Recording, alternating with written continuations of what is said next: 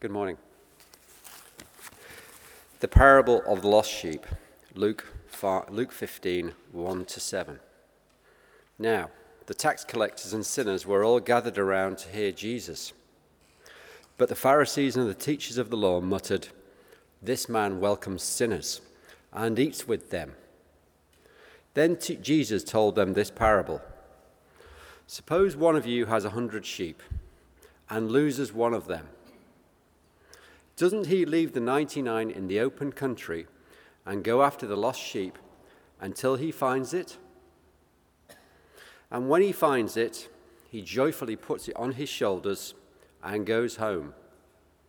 Then he calls his friends and neighbors together and says, "Rejoice with me, I have found my lost sheep."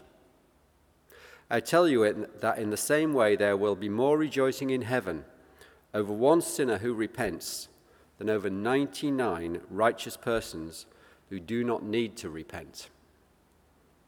This is the word of the Lord. Amen. Thanks, Johnny, and thanks, James, as well. My name's Johnny too. I work full-time for Alpha UK, have been doing so for about 6 years. I live with my wife, Naomi. When I married her, she became Naomi Campbell. If you're aware of the significance of that, it gives away your age. We live in East Belfast, sort of the Castlereagh Hills or the Braniel, just depending on who's asking. And I'd love to achieve two things today. The first thing is I would love to explain why I believe that sharing your faith in Jesus with someone else is an amazing thing. And secondly, I would love to provoke you to think a little bit differently about how that might happen. There might be some ideas that you have carried for a very long time about how Christians share their faith that I would like to mischievously disrupt a little bit today. So those are the two things that I would like to do. Before I get started, I want to tell you a story, or rather, let me share a story with you of someone else's first experience of sharing their faith. See if you can figure out who this might be. The writer said this: "I had been prepared for the wider world of my neighborhood and my school by memorizing verses from the Bible, verses like 'Bless those who persecute you' and 'Turn the other cheek.' I'm not sure how Garrison Johns knew this about me, but some bullies just have a sixth sense. Most afternoons, Garrison Johns would catch up with me and he would beat me up. I arrived home every day bruised and humiliated. My mother told me that this is the way of Christians in the world and I should get used to it. She also noted that I was supposed to pray for him.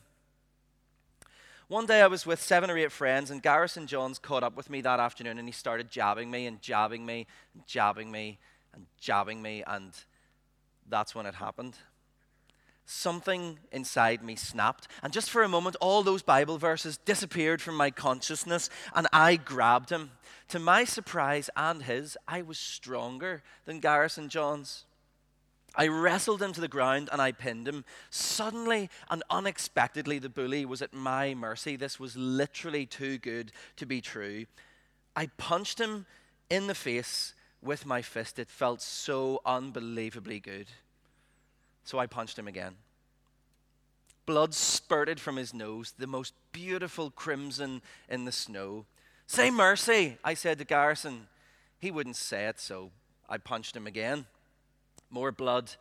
"Say mercy." He still wouldn't say it. Then, out of nowhere, my Christian training reasserted itself. "Say I believe in Jesus Christ as my Lord and Savior," I snarled. He wouldn't do it, so I punched him again. More blood.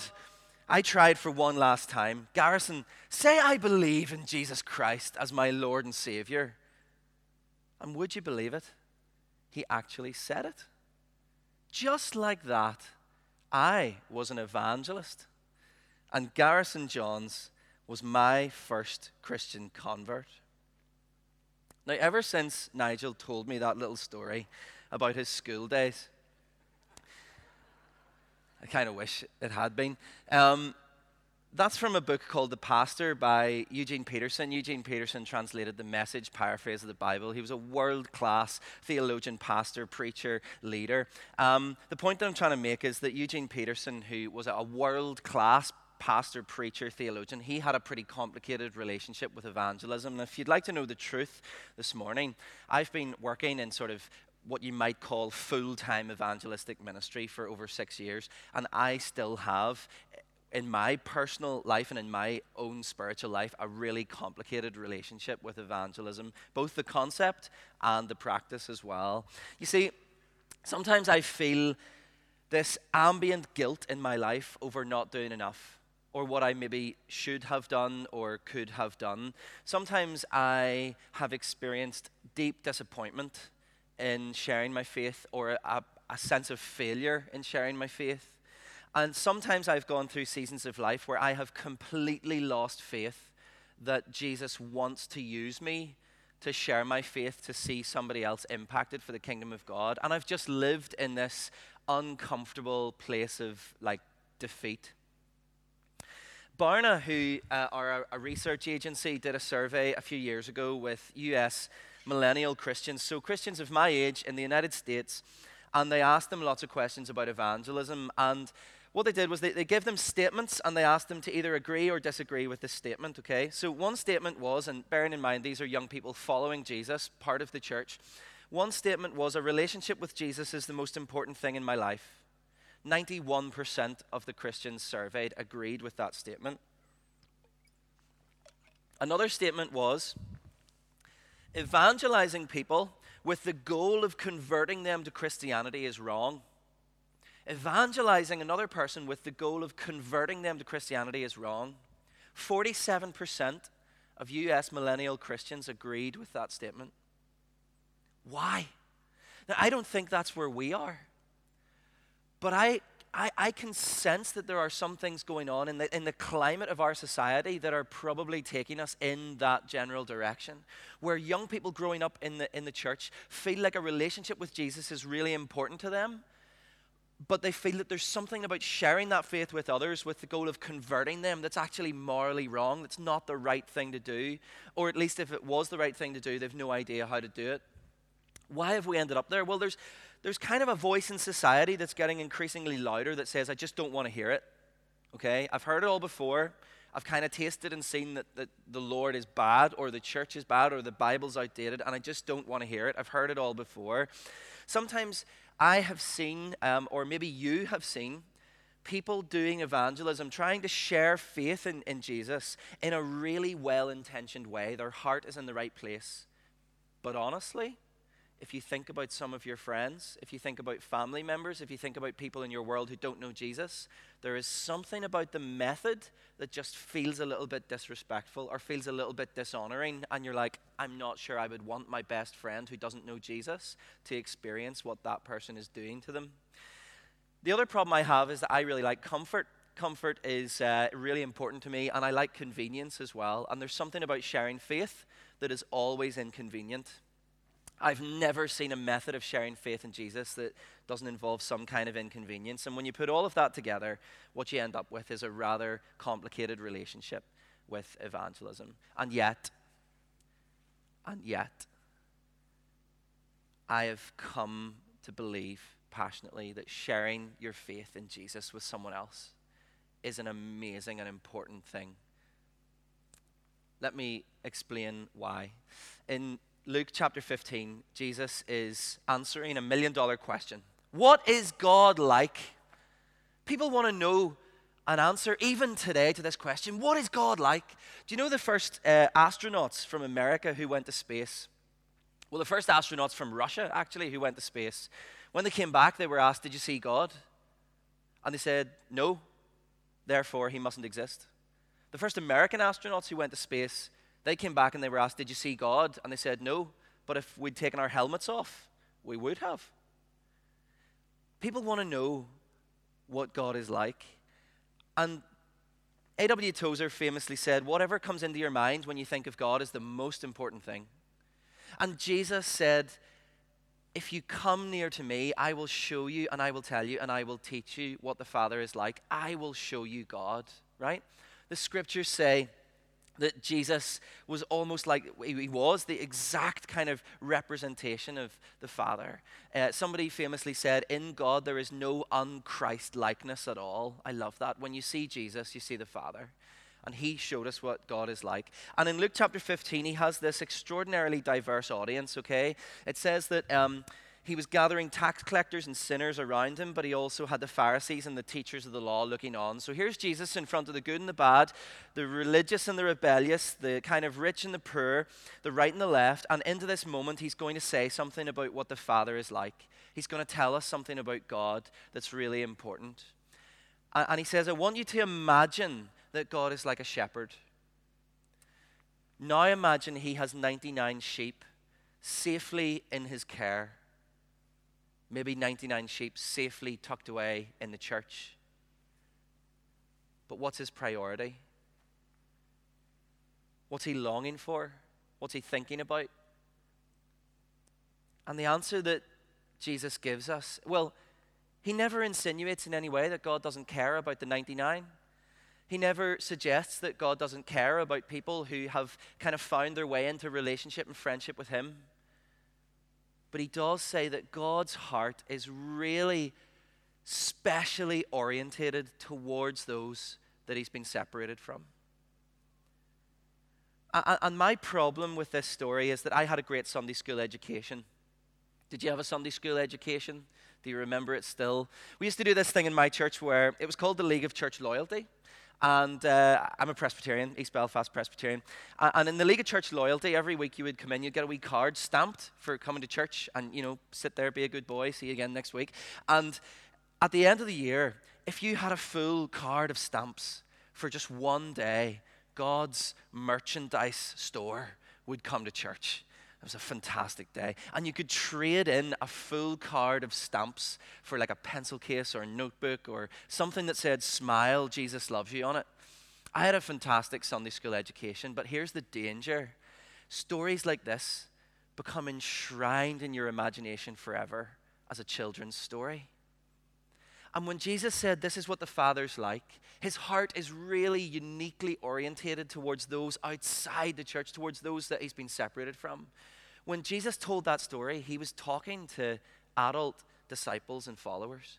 And it was like he was saying, I want this story to shape how you think about God and how you represent God to the world and how you kind of, how you follow me. He wanted it to shape us.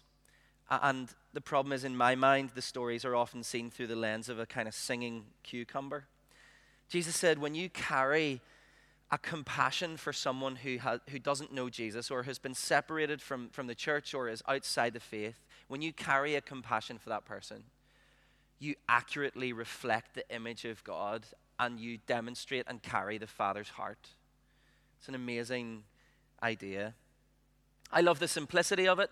Sometimes the truth is I don't really like evangelism programs and outreach, and neither does God. God is not particularly concerned about evangelism and programs and outreach.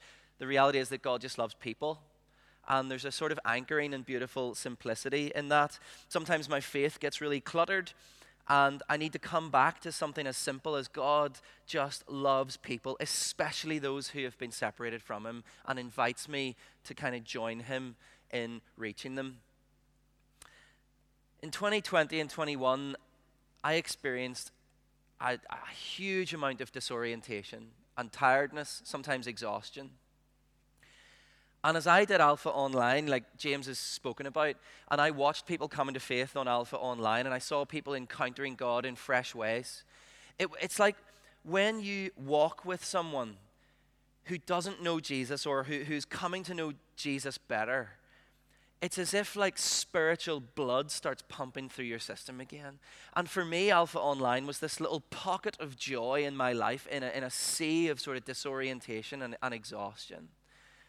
Watching people come to faith in Christ. The thing is that in Luke 15, Jesus says, that the Father's heart is orientated in this special way, but he also puts it into practice. He moves towards action.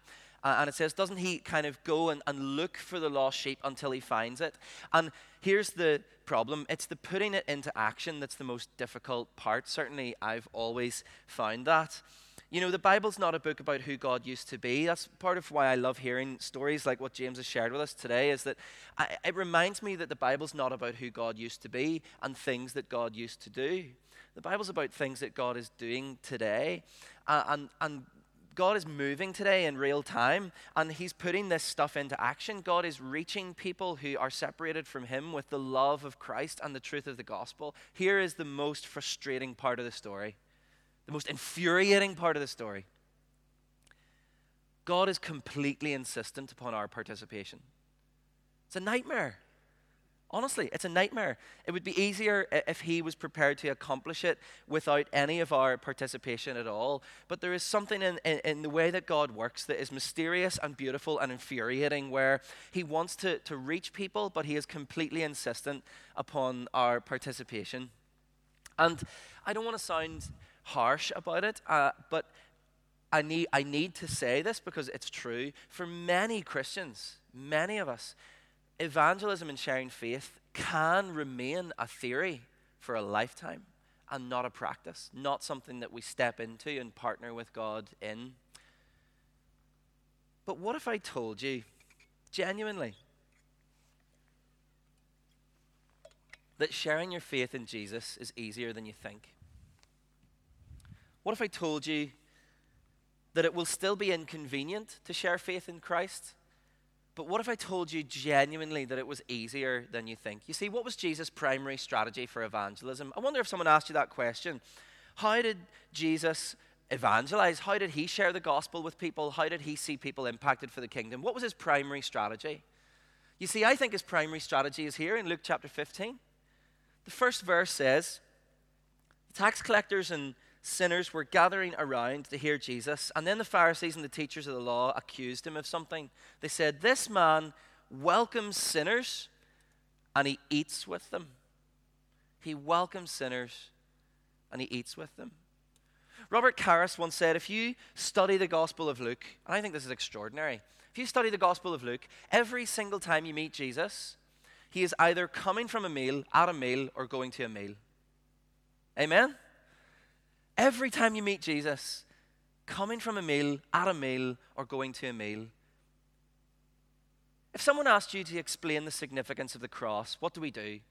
We tend to give them a theory or a theology or a little lecture in miniature form. We maybe stumble over our words, we struggle a bit, we try to explain it. What did Jesus do the first time that he was explaining the significance of the cross with his disciples? He gave them a meal. John Mark Comer said this. He said, somehow in all of our methods and all of our strategies and all of our plans to share our faith, we've lost touch in the Western church with something that's easier, something that transcends time, and something that is so much closer to Jesus' primary strategy for evangelism. Today, we would just call it hospitality. A few years ago, I was at a church in South Belfast doing an Alpha Sunday like this, low church, and there were some people lined up, a bit like James, just talking about their experience of encountering God on Alpha and how that was for them. And this older lady stood up to tell her story. And she said, you know, I'd grown up in the Catholic Church as a child. I probably hadn't been to church in about 40 years. I had no real living faith at all. And somebody invited me to come and do Alpha. So I reluctantly accepted. I came along with this friend to do Alpha. And when I walked in the door, somebody handed me a cup of tea. She said, now, I had lost my husband about 7 years prior, and she had been widowed really young. And she said, you know, it suddenly occurred to me when someone handed me a cup of tea, it suddenly occurred to me that for about 6.5 or 7 years, I had been making tea for myself. I think it had been a full 7 years from anybody else had made a cup of tea and put it in my hand. And she looked at me in the eye and she said, Johnny, it was as if Jesus himself was saying, sit yourself down, Phyllis. I'm going to look after you now. And in that moment, I realized that for most of my adult life, I have treated hospitality as a means to an end. And hospitality is not a means to an end. Hospitality is an embodiment of the gospel itself. It says, because he was rejected, you're accepted. There's a place at the table for you. Why do we call a hospital a hospital? Why do we get hospital from hospitality? Do you know? It's because there's a really mysterious connection that we don't fully understand between being welcomed and experiencing healing. That's where hospital comes from. Welcome so often leads people on a journey of healing, and Jesus welcomed sinners and he ate with them. In the Western church, for a very long time, we've seen evangelism through two primary lenses. The first is proclamation, where we say a lot. Somebody like me gets up and they say something for about 30 minutes and we invite people to come to faith. And Billy Graham did that for 70 years and he saw millions and millions of people come to faith. We've relied heavily on proclamation. The problem is that there are thousands of people in Bangor who are not going to turn up to a proclamation event. People today are proclamation resistant.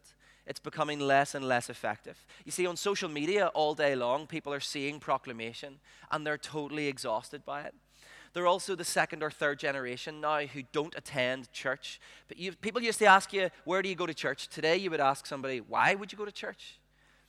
And the thing is, they think they know the story. They think they get Easter, they get Christmas. The problem is they just don't care. And they're probably not going to turn up to hear our proclamation.